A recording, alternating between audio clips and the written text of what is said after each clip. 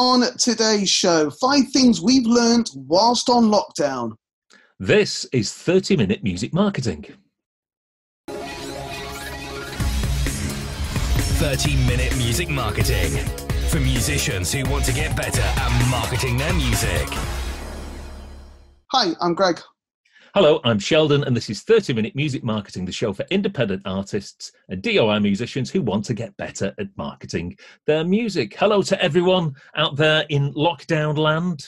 Certainly, as we record this, just think, Greg, people could be listening to this in the year 2022 and will have forgotten all about lockdown. They could be going through our vast back catalogue, having only just discovered us. Exactly. That's possible. This nightmare hopefully will be all behind us very soon. Crossing fingers and toes for people listening on the podcast. But we've been in lockdown for, what is it now? 3, maybe 4 weeks? I feel it seems like forever. I think it's 4 weeks. Yes, with a few more weeks to come at the very least. And during that particular period, I've been speaking to other musicians. I've been observing other musicians as to what they do. I've been obviously reading various articles and whatnot, keeping myself abreast of current industry trends. And I think from my own personal experience and all these sort of things, I've reached maybe 5 conclusions so far, or I've made 5 observations as to how the land currently lies with the music industry and how it affects sort of DIY artists, and how that maybe might affect how we approach, how we do business in the very sort of short terms. And I just wanted to discuss those 5 things in today's episode, if that's possible, Greg. I'm sure we can do that. So you put as point 1 that now, is it a good time to release new music? It possibly isn't. Yesterday, I was reading an article by an entertainment research company called Media. They're very good, you know. You should follow them on all their sort of social channels. You can read most of their blogs for free, and they've done an impact survey. So that, they've been interviewing just normal punters and seeing how the lockdown has affected their entertainment consumption. And they say a third of the people that they interviewed said, well, first off, that they're listening to music that makes them feel more positive. So if you're an artist out there and you would say that the music that you create has a positive vibe and is generally uplifting, that's good, because then they're probably more than likely to listen to you. But the thing that I found the most telling was that they said that people are listening to less new music and instead more to songs that they already know. Although new releases have every chance of making you feel positive, this is the crunch. Familiar music with positive memories guarantees the feel-good factor in a way that unfamiliar music cannot. So in other words, people are turning to the hits that they know and love because those existing hits have associations and connotations to earlier times, probably earlier times when they were young and they were happy, or from significant life events. And in a certain way, I'm sort of currently doing that with films at the moment. I'm currently going through all my classic films on DVD and Blu-ray, just because I want to watch something of an evening that I know 100% is going to give me some nice feels, rather than just ploughing through the TV and watching something random. I want something that I know is going to be not only quality, but will make me feel better, guaranteed, at the end of it. So people are generally turning to their back catalogue faves over and above new music. So if you're releasing new music out there, or maybe intend to do so in the coming weeks and maybe short-term, months, maybe now's not necessarily a good time to do it, because people won't be paying as much attention, and also B, that music is going to be associated with maybe, in the future, possibly not the best time of their lives, one could suggest. So, and they're focusing on a known entity that gives them, I suppose it's a bit like going to see a band play live and they suddenly go, oh, we're going to play a load of songs off the new album. Rubbish! Get off! Oh no, we want the hits. We want the hits. Stuff.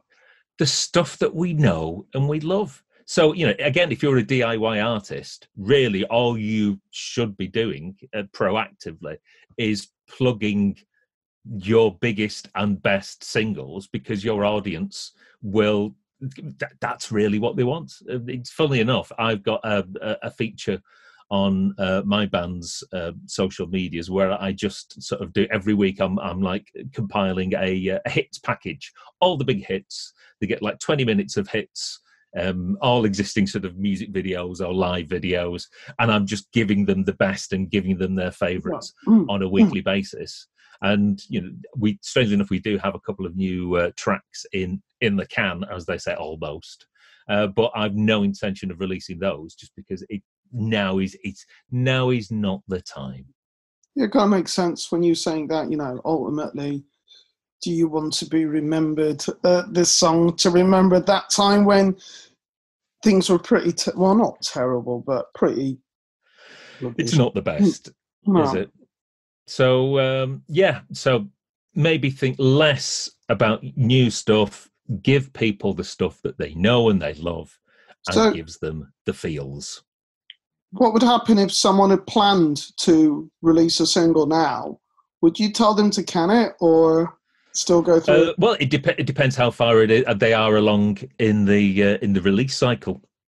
I mean, it may well be beneficial, if you've got something scheduled to drop on Spotify in a fortnight, it may well be that you maybe take the hit this time round, pull the release, and just schedule it for when there's happier times ahead, as it were. That's it. That's a good point. So, number 2,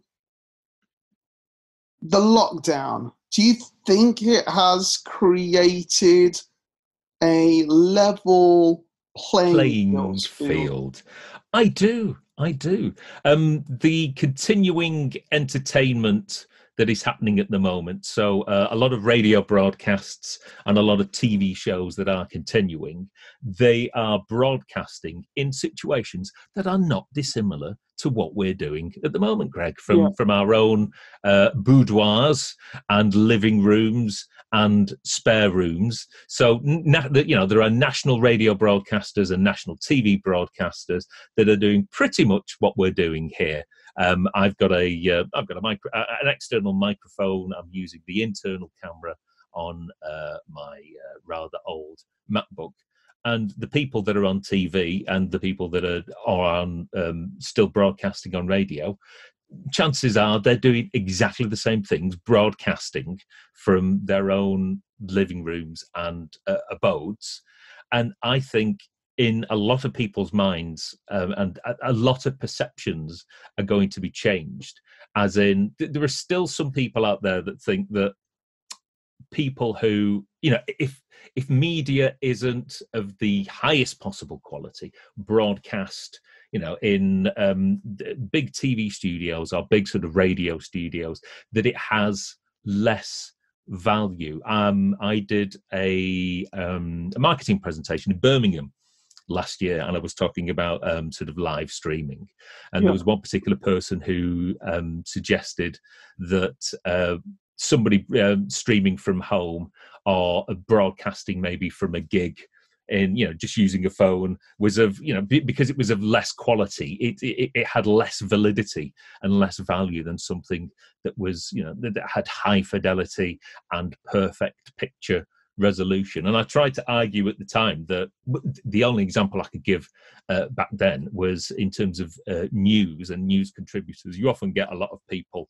so what would have been Skyping or Zooming in from their own sort of offices and studies. So you get people, interviews with people in the same way that we're doing now. But that was mostly sort of confined to the news, and that was the only argument that I could give this particular person, and just say no. In some spheres of I call it entertainment, but the home DIY approach of doing things was valid in that particular respect. But you turn on the TV now, and pretty much everyone who's still broadcasting and broadcasting maybe like a daily show or a weekly show, or maybe some people doing the news, and there's lots of people from radio stations, they're all doing it at home. So I think on a grand scale, if you're a DIY musician and you choose to do something from home and broadcast from home and live stream from home, I think that now is going to carry quite a lot more weight with a lot more people who will see that as almost, shall we say, the standard form of entertainment. This is what we're doing now, and how we're creating this podcast from 2 remote locations. That's the norm now. And I think that I'm not necessarily saying that that's the way that things will carry on, but as we choose to do that, and as people continue maybe to live stream from their kitchens and their front rooms, that is, people are going to look upon that as the norm and how things are done, and less people will look down on it. So that will have more validity and more value long term. One of my clients asked, with the recent thing over the weekend with Lady Gaga and those kind of concerts in your living room, so to speak, how do you compete with people like the Rolling Stones for attention? Well, obviously the gig that you're referring to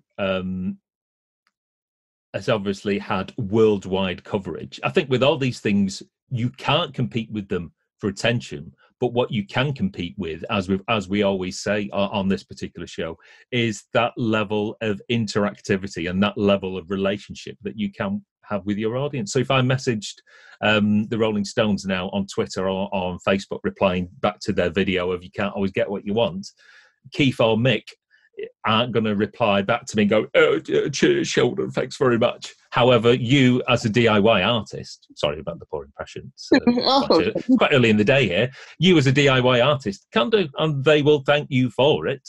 So again, what we generally have to do is maybe have a little bit of an ad spend to increase our reach. But once we do that, we focus on building that relationship, and then at some point in the future, we can monetize that relationship, and we will hopefully get more money from that a smaller group of individuals, because that relationship does have value, and we can extract that value at various points when we necessarily maybe ask for a tip on a live stream or try and sell a bit of merch somewhere down the line. And that's basically how DIY artists have to operate. Well, this kind of leads on to my next question, in terms of, obviously, with people losing the revenue from, say, gigs at the moment in the traditional form. Tell me about it. Is it still possible to not sell, but is it still possible to earn? Well, I'm just going to use this. You can maybe argue this is anecdotally, but I was speaking to a DIY musician last week who's been doing weekly streams from her shed, and in order to try and monetize these streams, she's printed up a T-shirt, and she managed to sell 300 T-shirts off the back of these live streams. So obviously, the financial situation of a lot of people is perilous. However, there are still a significant amount of people out there who are in a comfortable enough situation that they will be able to reward you, and maybe will buy some sort of tangible item or tangible offer, maybe some item of merch, perhaps more so over and above a virtual tip jar. By all means, if you are live streaming, do have that PayPal-me link for virtual tips, but also never forget that people, in addition, always necessarily do want a physical, tangible item of merch. And like I say, just speaking to my musician friend last week, she was able to sell a great deal of them. So that there are still a lot of people out there who, if you ask them, they will support you. We'll just ask that old 99-year-old gentleman who walked around his garden 100 times and has raised over 20 million now or something? I think charitable fundraising might be slightly different. But it goes to show that people still do have some money. That's, I think, yes, more my point than, I realised that. Although they might be, again, what money they have might be more inclined to go towards charitable causes. But I'm just using this one example to say that here's one musician who puts, obviously, is giving in terms of doing sort of live streams and offering people music from their home on a weekly basis, and in return, because she's got she's been able to engage with the audience short term with this succession of weekly gigs, she's been able to extract the value from those, and from her audience she's managed to sell 300 t-shirts, which is very good going. I wish I could sell 300 t-shirts. Not bad going, is it? No, so, I've got a lot of t-shirts in the garage. I need to figure out which I was going to sell during the spring and summer at show. So I'm going to have to figure out a way to get rid of those. So I'm going to be needing to extract value from my audience very shortly. So do people still want content? People are still... I was going to use the word trapped then. Trapped isn't the word, but people are still confined to their own homes. So people are still consuming content. The one thing that I've seen, both from my own series of weekly regular contents and what I've noticed from other people's as well, this includes some of the accounts that I manage and have access to, is that the first time you do something for the first time, say you're just about to embark on a live stream and you do your first one, the numbers will probably be really, really good. Second week, they'll be good, but maybe a little bit sort of less. The third week that you're doing, maybe a little bit less than the week before. So people are consuming more content. My content is being watched by more people than is watched normally. However, what I've noticed is week on week, there is a gradual sort of tail off. Right. So you do something for the first time. I'll use the N word. It's a novelty, and people really jump on it and go on it great guns. Gradually, week on week, as you continue to do it, you'll probably notice the numbers sort of die back a little, settle off a little. So I think that what that's telling me is that I maybe need to switch it up a little. Maybe, every 4 weeks or so, introduce something new into the mix. And again, it's that something new is something, a bit of a novelty. People will pay more attention than if you carry on doing the same thing week after week. So maybe, think of ways that you can chop and change, and maybe keep, like, for example, if you're doing something on a week-by-week basis, like a weekly sort of stream, then think, right, okay, I'll do that for 4 weeks, and how can I change it up maybe for 4 weeks and do something different? And then how can I create a new bit of content for the next sort of 4 weeks, just so it continues to remain fresh, just so you don't get that gradual drop-off on a week-by-week basis. Fair enough. So now, I suppose the final question really is it still a great time to build an audience? I would say yes. This content that I'm creating on a week-by-week basis, I'm putting a little bit of an ad spend behind it. And what I mean by a little bit is about £40 a week. And I was doing some rough back of the packet mathematics and doing some adding up, and I've increased my Facebook audience, which is my biggest social media audience, by 650 people in the past 28 days, which is pretty darn good. But with the same amount of ad spend, I might see a little reduction on that. But if over the course of 2 months, I can increase my following on one particular platform by 1,000 people, that's pretty good going, I think.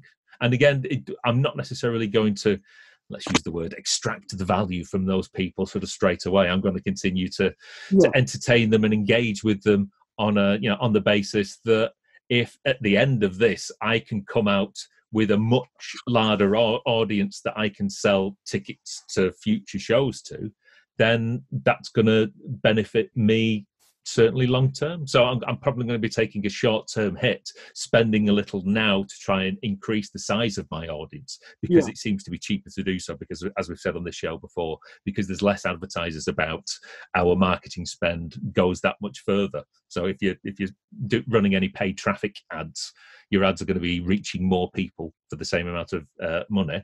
And so now is a great time for me to create content, put a little bit of ad spend behind it, increase my audience, and I'm going to use that increased audience at points in the future. And again, I'm advertising mainly to people where I'm going to be doing shows over the next 18 months, and then extracting the value by trying to get those people to a ticket when we're back gigging again, Greg. Which will hopefully be sooner rather than later.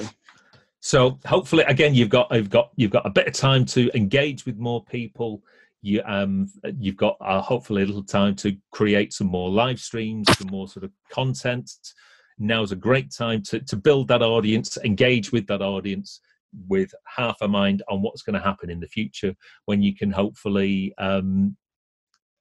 be in a position to sell to them if you don't want to necessarily sell to them at this moment in time. So what are your thoughts on the current lockdown situation? Have you seen any dividends to your I'm talking to the viewers obviously here and the listeners. Oh right, sorry, I thought you were talking to me. So in terms of how have you seen any positive effects of this on your musical endeavors? Have the numbers on your socials increased? Have you focused more on the socials than you have been doing of late? And are you getting more engagement back from your audience? Let us know. So remember to hit that subscribe button, bell, wherever it may be. It'll probably be somewhere on the screen, and we shall see you again, same time, same living rooms next week. Cheers. Bye. Take care, everyone.